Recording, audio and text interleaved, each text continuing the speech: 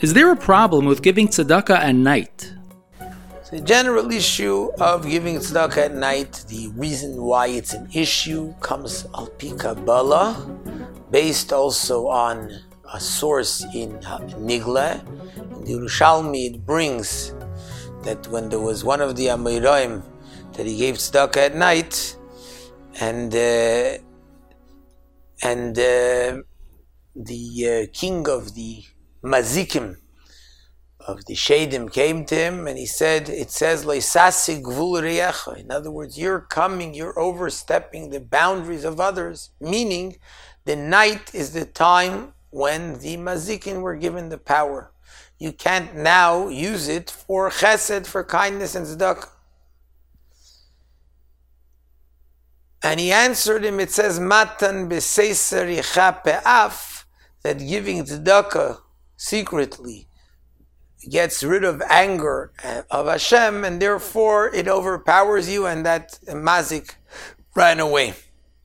The general idea, the way it's explained in Kabbalah, is that Hashem gave at night in the darkness in general. There's sources in Gemara as well, that darkness and night is a time when the mazikin, when the forces of evil have power. By giving tzedakah, the schus and the merit of tzedakah adds to their powers, and that's why in Kabbalah it says the best time to give tzedakah is in the morning before davening, when there's a power of chesed in the world. However, there is a famous story that the Rebbe says, that the Rebbe tells this story, that when he was in Vienna, the Rebbe says it was at night and he went and gave tzedakah.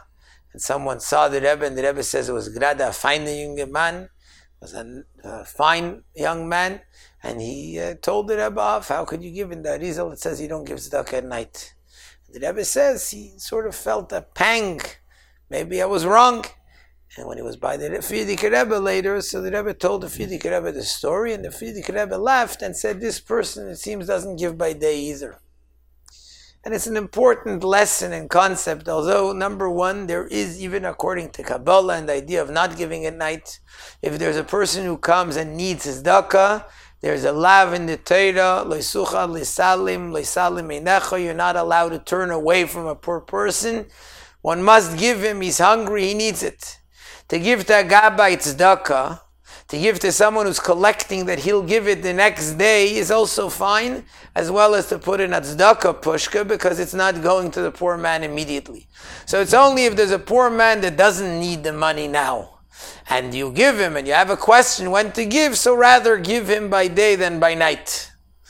But the general idea is that it's more important, and this is what the Frierdiker Rebbe was saying, this person, it seems, doesn't give by day either, because the idea of being so careful not to give at night, one should be more careful to give tzedakah. In some things, we're told what one has to know is to give tzedakah. If we start with cheshbonis, when I should give and when I shouldn't give it, the biggest cheshbon is that Hashem wants me to give tzedakah.